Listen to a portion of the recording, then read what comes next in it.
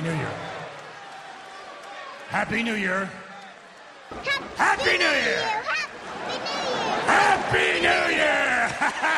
Happy New Year. Happy New Year. Happy New Year. Happy New Year. Happy New Year, pal. Happy New Year. Happy New Year. Happy New Year. This is Markin Out. Pro Wrestling Talk by Pro Wrestling fans. We marking out, y'all. Follow on Twitter. Pro Wrestling Talk by Pro Wrestling fans. We marking out, y'all. Marking Out. Pro Wrestling Talk by Pro Wrestling fans. We marking out, y'all. Running like fisting. Pro Wrestling Talk by Pro Wrestling fans. We marking out, y'all. We're marking out. Pro Wrestling Talk by Pro Wrestling fans. As if that doesn't sound sad enough, I am here to kick off a brand new decade, a brand new year of Markin Out Pro Wrestling Talk by Pro Wrestling fans by myself. This is episode 465. If you want to follow me on Twitter, I can be followed at BTTG161. You can follow Chris Sweendog, Dave the Rave _MO, collectively at Markin Out. There is a t-shirt sale going on. I'm not sure when you're listening to this, but if you head over to ProWrestlingTees.com/markingout and use the code New Year, let me just double check that code. New Year, you get 20% off. Goes till January 5th, so check it out. Buy some merch. I hope everybody enjoyed their New Year's Eve, their Christmas, their holiday season. Now it's time to start fresh, a new season of everything. But here I am by myself, like I said before, and why wait? Just get right into some Monday Night Nitro, which kicks off with Kevin Owens coming out, speaking about Seth Rollins and Authors of Pain, and blaming them, telling them that, saying that they're the reasons why the Rey Mysterio lost the U.S. Championship at Madison Square Garden to Andrade. To which Rollins and the AOP come out, threaten Kevin Owens. Kevin went to attack them, but they took him out. Samoa Joe makes the save. So Samoa Joe, I guess, is full-time on the roster again, and he's a big-time babyface, which this whole segment leads to a big brawl with security pulling them apart. After this, they're in the locker room. Kevin Owens and Samoa Joe are being interviewed by Charlie Caruso, and Samoa Joe says that because of what Seth Rollins did, it guarantees that Kevin Owens will absolutely never be alone, and then they get kicked out of the building, but I think it's kind of cool. I don't think we've seen Samoa Joe team up with Kevin Owens in WWE, or I don't even know if on like the independent scene or anything. So it's an interesting new sort of angle that they're running with Samoa Joe being a face, because we haven't. I don't know when the last time we saw a face Samoa Joe was. But the first match of the evening was Aleister Black defeating Buddy Murphy in a rematch from TLC, which I thought for sure, like, I don't understand how you don't have Buddy Murphy win this match. Like, why give Aleister Black the 2-up on him? I didn't get that. But of course, this match was really good. Buddy Murphy, I liked trying to use the top rope to pin Aleister Black instead of the middle rope or the bottom rope for some leverage, trying to get that ultimate leverage going on there. And then I liked all the reversals that were happening here. Aleister Black hits the Black Mass twice in a row. I thought that was cool, and I fully expected Buddy Murphy to reverse that second one.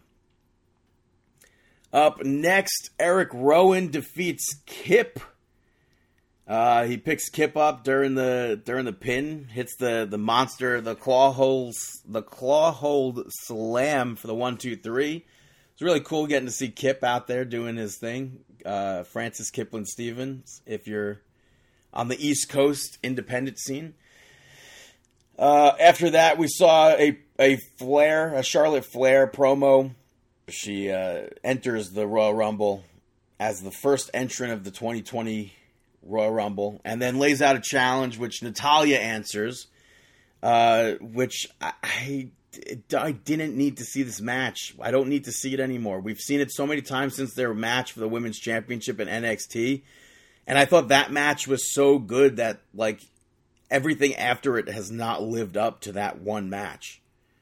Flair picks up the victory here, but it's like, I just don't need to see it. And I feel like the more they try to do it, the less good it is, kind of. And then during this match, R-Truth ran out, getting chased by all the 24/7 championship challengers. And I like the fact that Charlotte hits Eric Young with a big boot. I wish that was like something that we saw more of. I don't mind intergender wrestling at all. So, which I actually thought Charlotte might have even beaten R-Truth here for the championship. That didn't happen. After that, Becky Lynch was interviewed and announced that her and Asuka will be taking place at the Royal Rumble. And then she mentioned that her contract was coming up, and that's why management gave her the match, which I kind of didn't like. I felt like it was kind of sort of Seth Rollins-esque, even though it was a completely different situation on Twitter. He was just simply standing up for the company. But I just thought it was off. I didn't like that.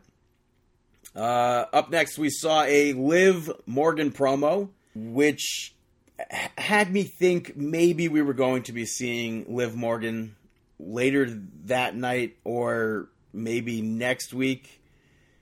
So I was happy about that, for then at least. But after that, we saw the OC cut a promo about Viking Raiders. Street Profits cut them off and spoke about how they beat the OC, basically asking whether or not, since they beat the greatest tag team in the world, does that make them the greatest tag team in the universe? One of them mentioned the multiverse, which I'm pretty sure we've seen, like, Matt Hardy mentioned before, which is completely fine. Matt's doing his own thing and on YouTube, freeing the delete, which I'm pretty sure Bray Wyatt was included on the last episode. But anyway, the Street Profits promo leads into a match with the OC, where the AJ Styles ends up getting tossed from the match or ringside because he grabbed Dawkins' leg, and Street Profits pick up the victory. I thought for sure maybe next week we would have seen some sort of like challenge between the Street Profits and another team, another third person to partner up with against AJ Styles and the OC, but instead they're doing a tag team championship match 3-way between Street Profits, the OC, and the Viking Raiders, which I thought we would have seen at the Royal Rumble, but that's going to be happening next week. After that, we saw Drew McIntyre take on and defeat both Hawkins and Ryder, which was cool. For me at least, I thought it was cool because they've been wrestling each other for over 12 years now. I saw Hawkins and Ryder as, I believe it was, Brian and Brett Major in 2007 at the Nassau Coliseum in a dark match before SmackDown. They lost to Drew McIntyre and Dave Taylor. So I thought that was kind of cool because, that was so long ago already. But it was a standard, typical, like, overpowering, I'm Drew McIntyre, 2020 is my year, which hopefully it is. I believe I said on the last episode that I want McIntyre to win the Royal Rumble. I've been saying forever now that McIntyre should be WWE champion. We'll see where that goes. After that, we had Randy Orton come out on crutches due to an injury that took place at a live event in Hershey, Pennsylvania. And he said there's a good chance that he may not be able to come back from this injury. But he also spoke about WrestleMania, and it was kind of odd because he was like rambling and he starts mentioning how he mentions Edge, which was kind of weird to me. It kind of seemed like out of place. And then he talks about WrestleMania, like guaranteeing that he'll still like hit somebody with an RKO or something, which was weird because he's saying maybe I'll never be able to wrestle again, but I guarantee you I'll be at WrestleMania. Which AJ Styles comes out, cuts him off, taunts him like I'm not touching you, I'm not touching you. And he challenges Randy Orton to a match at WrestleMania, which we just saw at WrestleMania 35. And he kicks one of Randy Orton's crutches, and Randy Orton hits an RKO. And then does the whole like stomp on the injured, quote unquote injured knee, just to show that he's not injured, which it's fine. A lot of people were saying that like, oh, this nothing compared to Mark Henry, blah blah blah. Mark Henry did it so much better. I didn't mind this segment at all. I don't want to compare Mark Henry to the Randy Orton thing just because it was completely different to me, because Randy Orton's was injury rather than I'm just retiring.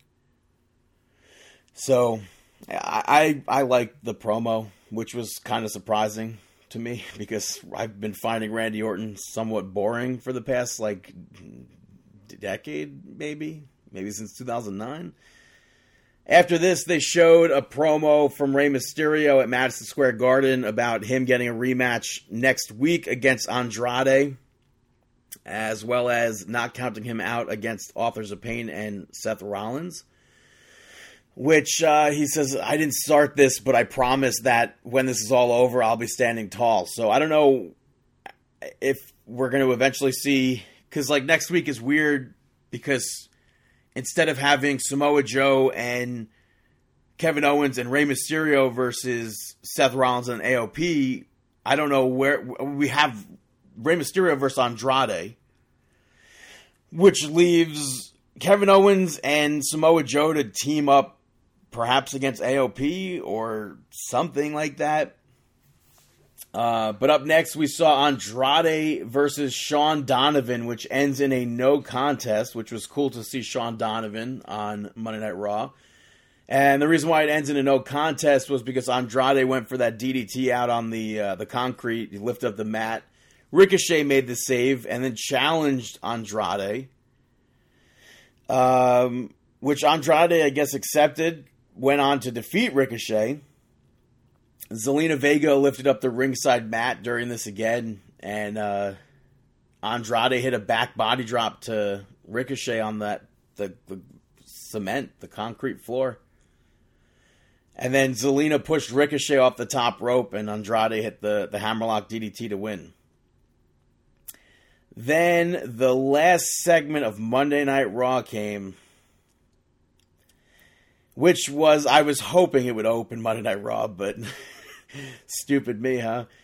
It was Lashley and Lana's wedding, which Lana's first husband, quote unquote, came out to stop the wedding. Lashley chokeslammed him. Then Lashley's first wife came out to object. Lana takes her out. And then finally, Liv Morgan makes her big return to object because she's in love with Lana. I wanted to see her with The Fiend, but we're getting her with Lana. Lana attacks Liv. Liv fights back. There was an oversized cake in that ring that had to have been Rusev. Out pops Rusev. He brawls with Lashley, and man, it ends with them brawling and Rusev and Liv Morgan standing tall. I personally, it was just such a goofy thing that took place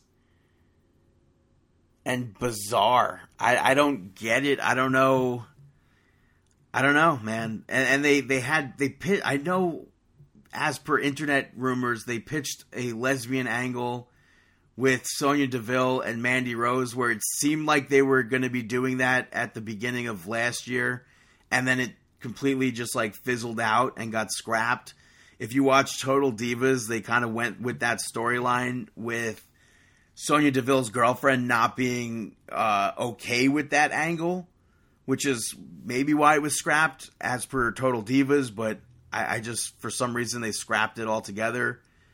and then they went with this. I know they both tweeted, like, I can't believe this or something. It was just a really weird segment, which I'm pretty sure Dave enjoyed. I know a lot of people enjoyed. It's the highest YouTube rated segment. It surpassed CM Punk's return. I don't get it. But next week they announced Brock Lesnar to be at Monday Night Raw. Nice for the WWE Champion to show up. But outside of Monday Night Raw, NXT was taped this past week. It was like an award show, which I can't believe they decided to not do a live episode. Which AEW was live this past week at the place in Jacksonville, Daly's I keep going to say Daly's Palace. It was Daly's Place, which it's such a weird venue for pro wrestling. I don't know how it is to like actually sit and watch it there, because to me, if you're familiar with Jones Beach, an amphitheater, just any normal amphitheater, like an outdoor venue, that's what it looks like to me, except a little smaller plus a roof on top. But as far as watching it on TV, I think it's definitely my favorite venue that AEW has been to. But a few matches that took place, it was announced that Arn Anderson is now going to be in Cody Rhodes, or just Cody's corner to like sort of mold him and shape him, which to me, I don't think, for me at least, it does not do anything. I don't understand it. I don't get it. If Cody can't have an AEW championship match, what is Arn Anderson in his corner going to do? For me, I don't see any value of Arn Anderson or Tully Blanchard being on TV. I don't think Tully's done anything with Shawn Spears either. But that's just me. I think it's cool that he's in the company, and hopefully he could mold the locker room and teach them the ways of TV and stuff, because a lot of them need that. But Cody defeats Darby Allin.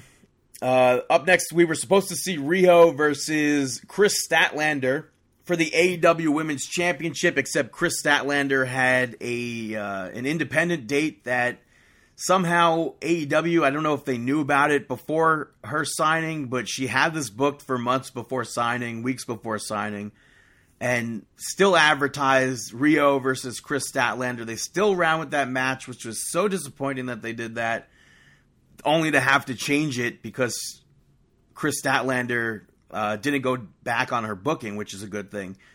But it was changed into a fatal four-way match where the top three other contenders, the rankings above Chris Statlander, that being Dr. Britt Baker, Hikaru Shida, and Nyla Rose.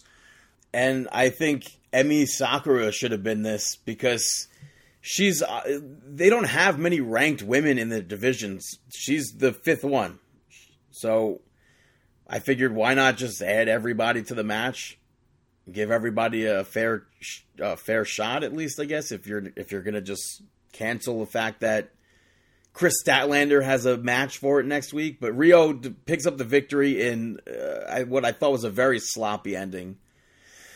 And then next week, they didn't mention Chris Statlander at all until after the match. So she has a championship match. I was pulling for Hikaru Shida here. I think she's probably the best wrestler on their roster for the women's division. Match up next, we saw Jon Moxley defeating Trent. Chris Jericho is still trying to get Jon Moxley to join the Inner Circle. He's giving him gifts and stuff, which I don't see Jon Moxley joining the Inner Circle. I don't know if we're going to be seeing some sort of storyline take place at New Japan Pro Wrestling at all between the two of them. Maybe we will, maybe we won't. Match up next was Sammy Guevara taking on and defeating Dustin Rhodes, which annoyed me because Dustin Rhodes did that Canadian Destroyer on the ring apron, and it didn't win the match. That wasn't the end of the match. It makes no sense how a Canadian Destroyer on the hardest part of the ring didn't end the match. That just doesn't make sense to me. And then we also had a segment where MJF laid down how Cody will get to face him. I forget everything else except for the fact that there's going to be a cage match. The very first cage match in AEW history, which I think should be interesting in itself to see what kind of cage, if they have like a WWE-esque sort of style cage, or an old school WWF-E sort of ring cage. So we will be seeing MJF versus Cody, I assume, on Revolution, which takes place on the 29th of February. Or maybe we'll see it at Bash of the Beach, which is the 15th of January. I don't know. But the main event saw the Elite team up against the Lucha Bros and Pac, which, again, I have no idea why Pac is interested in teaming with anybody. I feel like we've seen so many six-man tags in this company, and Pac has been a part of so many of them. He's supposed to be this, like, singles guy, doesn't care about anybody but himself. And then here he is, just in this match, and after they pick up the victory, after the Elite wins, they try to get... Cody Rhodes comes out, and then they try to get Hangman Adam Page, who was doing commentary, who's kind of, like, doing this drunk... like, oh, I don't care about my life, ho-hum. Sort of like a woe is me gimmick. I don't like that new gimmick. I think it's stupid. They try to get him to come down to the ring to celebrate, show him that he is part of the Elite. But that they don't do that, so whatever. But speaking of whatever, you can get anything you'd like from our sponsor. Check it out. The following announcement has been paid for by Markin Out. You want to make a fashion statement? Markin Out t-shirt. We're here for business. Pro wrestling talk By pro wrestling fans. We've got large, extra large. We got bread inside. Go buy the shirt.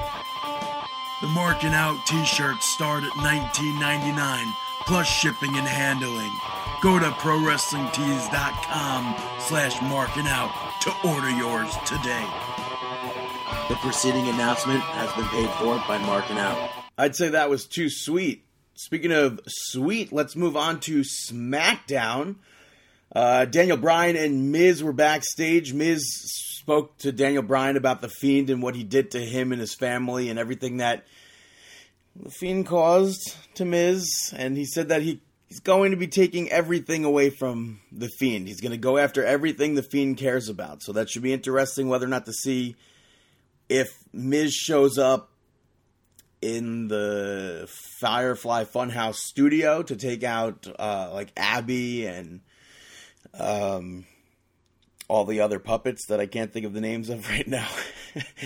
But he also told Daniel Bryan to defeat The Fiend at the Rumble, which later on Miz was walking backstage kind of sulking, not really into anything, and he runs into the New Day. New Day, obviously, they're all like cheery and they try to cheer him up, and he's not having any of it. Kofi's like, oh, Miz, come on. And he ran down his accomplishments from the past decade, all the championships that he won, which Big E mentioned that they're tied for the most title wins in the decade, which actually belongs to R-Truth, if you want to be technical about it, since he has 33 single championship wins in that last decade compared to Miz and Kofi Kingston, who were tied for 14. But I guess WWE doesn't want to count the 24/7 championship since there's like no rules and whatever. But Miz ends up throwing the pancakes on the ground and challenges Kofi. Kofi accepts. Next up, we saw Bayley and Sasha Banks out for a promo. Bayley, it was all about change, which wasn't a great promo at first, but towards the end of it, it started to be better. And Lacey Evans and Dana Brooke cut them off, which Lacey came out and said, like, oh, you can't keep my daughter's name out of your mouth. But neither of them were talking about her kids, so I didn't understand that. And then Alexa Bliss and Nikki Cross came out. Bliss questioned whether or not they belong in that match due to having nothing to do with that feud between Lacey and Boston Hug. But Nikki Cross brought up the point saying that if they want to become champions again, then yes, that's what they need to do. They need to have that match. But I thought it was an awkward promo from everyone, all three teams, all around. But Lacey Evans and Dana Brooke pick up the victory over Boston Hug and Bliss and Cross, which I like that there was one spot when Sasha Banks did a blind tag to Dana Brooke. Bayley ripped Dana Brooke out of the ring and attacked her. So I thought that was pretty cool.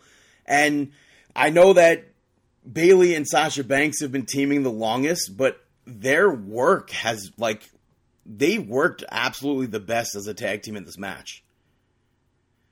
Like, they were making constant tags, which I like. They were doing double team moves that, we don't normally see from people. So it was nice. And then the match comes to an end. Lacey hits the woman's right on Sasha Banks, and Dana hits that really nasty swanton to win the match. But I guess my only real complaint here is that I don't get why they keep booking singles wrestlers into tag team feuds. Like it happened with Flair and Becky Lynch on Monday Night Raw. Somewhat of Charlotte. You could toss her, not Charlotte, Natty. You could toss Natty in there.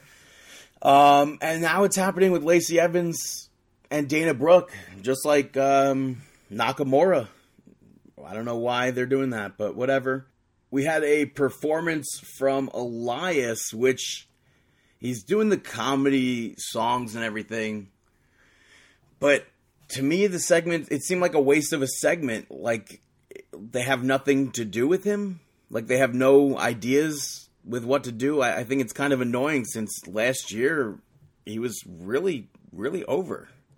So that kind of sucks. But up next, you had the Revival promo from earlier in the night air, which is just them backstage talking about how stupid the street fight was and how WWE is mistreating them. And Shorty G walked in, told them to embrace everything.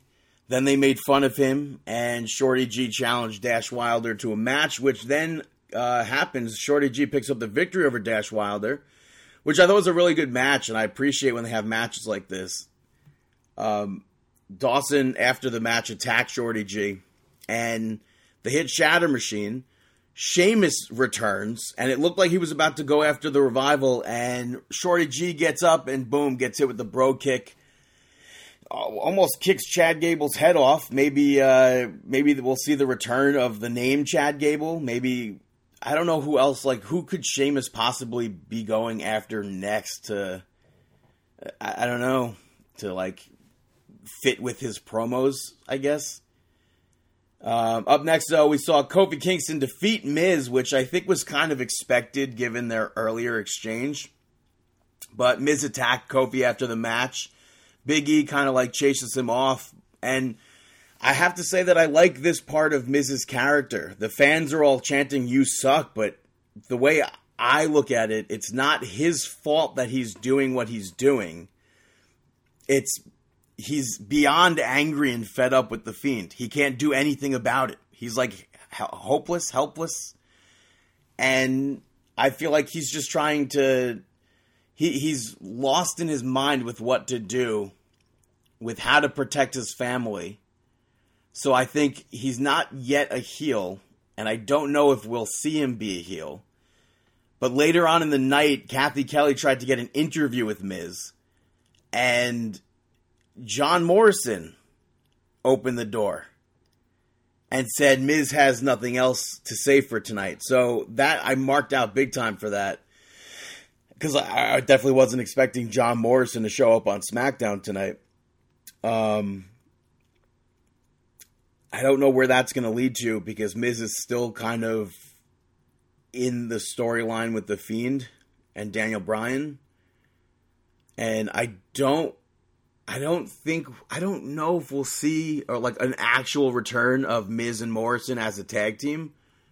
But I hope we don't see Miz turn full heel. I still want to see him try to deal with The Fiend because of what The Fiend did to his family, and sort of have a redemption match for that match that took place between the two of them. But after that, we saw Daniel Bryan and Roman Reigns interviewed backstage, where Daniel Bryan explained kind of what I'm saying with The Miz, where everyone The Fiend faces he breaks them.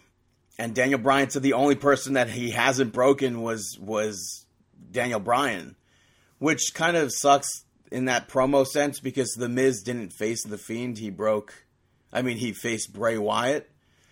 But Daniel Bryan said he's going to be walking out of the Royal Rumble as champion. And Roman Reigns said he's going to be entering the Royal Rumble. And he's going to win the Royal Rumble. And he said to Daniel Bryan that nobody took that Universal Championship away from him, so he better be ready to face him for WrestleMania. So right now, I think they're kind of swerving us with the thought of Roman Reigns versus Daniel Bryan at WrestleMania, even though I think signs all point to maybe Roman Reigns versus The Fiend, which I'm fine with. But the next match up, we saw Otis defeating Drew Gulak. Before the match, Drew Gulak cut a promo saying Mandy would never date someone like Otis and had a PowerPoint presentation for him and dragged him into the ring, which sort of stems from earlier in the night where Mandy was backstage with Otis wishing him a Happy New Year, asked if his mother made anything special for New Year's, and then he's like, why don't you ask Ziggler?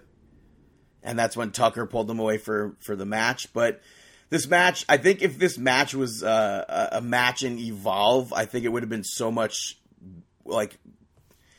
there's a big difference between an indie wrestling match, obviously, and a SmackDown TV match.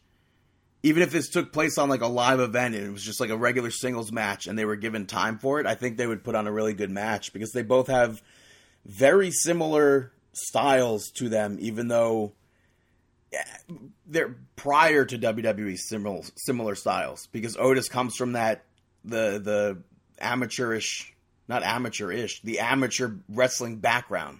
So I think that would be cool to see them actually go have an actual indie match, sort of say. But they showed fire and desire watching the match backstage. Ziggler was talking to Mandy, and she told him that he should apologize to Otis. So it should be interesting to see where they're going with that. Up next, Braun Strowman defeats Cesaro. Nakamura, after the match, hit him with the Kinshasa. I'm not really sure why the referee didn't kick Nakamura and Sami Zayn from ringside after they got involved in front of him. But whatever, I think it's a whole thing. This whole podcast is but whatever. I think Nakamura versus Strowman should be an interesting match because I don't want to see Braun Strowman win the Intercontinental Championship. I feel like there's so much more that could be done with Nakamura and should be done with Nakamura.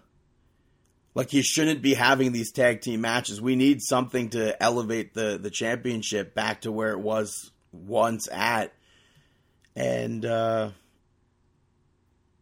with The Fiend as champion, Nakamura should be main eventing every SmackDown. It's just like on Raw. Brock Lesnar's champion, he doesn't show up. So they should, in turn, maybe have the U.S. Championship main eventing somewhat of every, or the tag team championships. But they don't do that. It's weird. There was at one point that they did it, but we haven't seen that recently. The main event, we saw Daniel Bryan and Roman Reigns, I want to say, defeat Baron Corbin and Dolph Ziggler due to disqualification. But I'm assuming maybe the match was a no contest. During the match, the Fiend's laughter started to play, which they then cut to commercial. And when they came back to commercial, Daniel Bryan was nowhere to be found.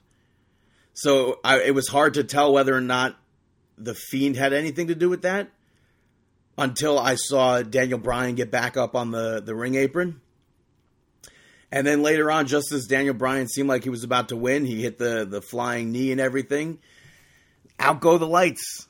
And when they came back on, they were red, and the Fiend was out ringside by commentary. Daniel Bryan dives out onto him. They brawl. And then the Fiend, I like this. Normally we complain about barricade spots, but the Fiend drove Daniel Bryan through the barricade with the mandible claw. That's like at least something new that we haven't seen. So I thought that was cool. Which part of me expected Roman Reigns to kind of like save Daniel Bryan here, but I understand that like you 100% don't want Roman Reigns involved with The Fiend, because it's like, well, just yet at least, I guess, because it's a completely different path where you're still wanting Daniel Bryan and just The Fiend, and maybe Miz as well. But I think with Miz, we should have kind of maybe seen him run down to help fight The Fiend. If he has such a problem with The Fiend and he like wants to do everything he can to get one up over The Fiend, then I don't understand why he wasn't part of this segment. But after that, after The Fiend disappears, Baron Corbin and Dolph Ziggler attacked Roman Reigns when he went to go check on Daniel Bryan, and Corbin ends up handcuffing Roman Reigns. Ziggler gets the dog food from under the ring, and before they could pour the dog food, the Usos make their return, and they take out King Corbin and Dolph Ziggler. And I thought that was pretty cool because I wasn't expecting to see the Usos, wasn't expecting Sheamus earlier, wasn't expecting John Morrison, so well done. And it's still really crazy to see Sheamus looking the way he looked in 2010. And the Usos got new haircuts. They don't have the long hair anymore. But that's SmackDown. Now it's time to ask myself, hey, Brandon, got any shout-outs? Hi, this is Casey Kasem, and up next on the American Top 40, Brandon shout-out. The first shout-out goes to WWE 24 Trish Stratus. I think it was pretty cool to see them talk about all her accomplishments prior to WWE and how she came to be Trish Stratus and how she like broke into the business and stuff. Also, I completely forgot that her debut on the main roster happened at the Nassau Coliseum. So I really like the 24 documentaries that they do, and even like the day of stuff. I mean, Table of Three is great. This is just everything. Everything on the WWE Network is great. AAA gets the next shout out because they have wrestling on Twitch 24/7, and that's really awesome to know that anytime I could just go on their Twitch and check out some Lucha Libre from the past. And then the last shout out goes to Fogo de Show. I went there last week, and I thought they have a new location out on Long Island, and I thought it was a lot better than the one in Manhattan. They had this like grilled cheese. It wasn't bread. It was just actual cheese that was grilled, and they put honey on it. It was so good. And I also tried chicken hearts there because it's like, why not? But those are my shout outs. Now it's time for my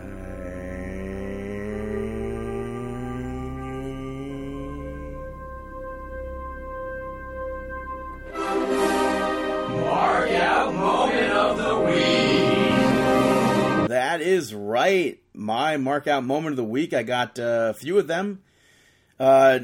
New Year's Eve, it's kind of weird that they didn't play this during SmackDown, but I guess because R-Truth is on Monday Night Raw, but Elias was still there. First and foremost, I was not expecting Elias to be at the on the New Year's Eve on Fox special that they had, but he was there and he performed. He actually was one of the performers randomly in the street, which was cool. But they had Mojo Rawley win the 24/7 championship from R-Truth. Then Elias ends up smashing his guitar over Mojo's back, and R-Truth won it again. So I thought that was pretty cool.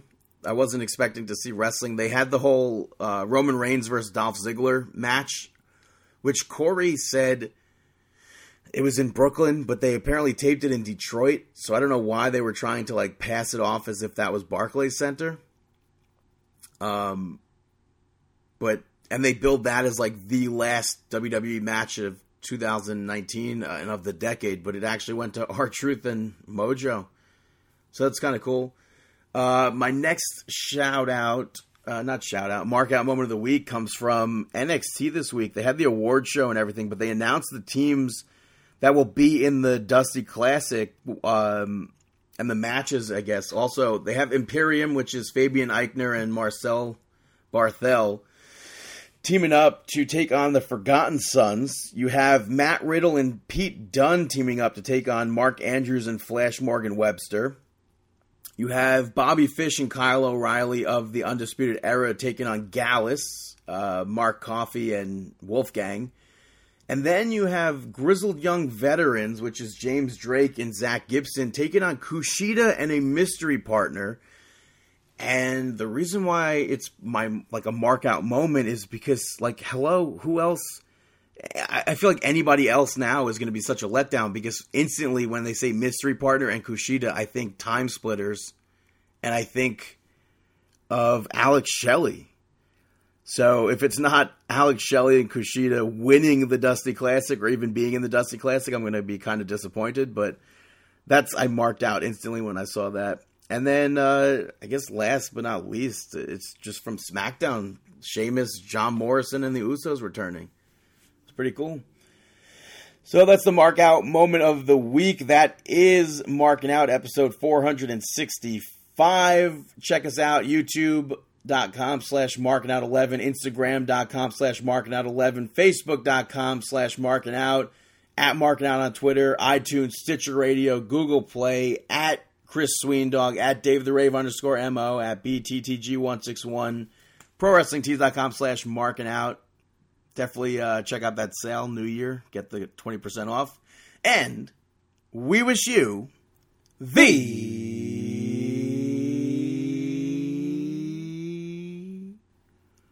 best of luck in your future endeavors. Have a fantastic week.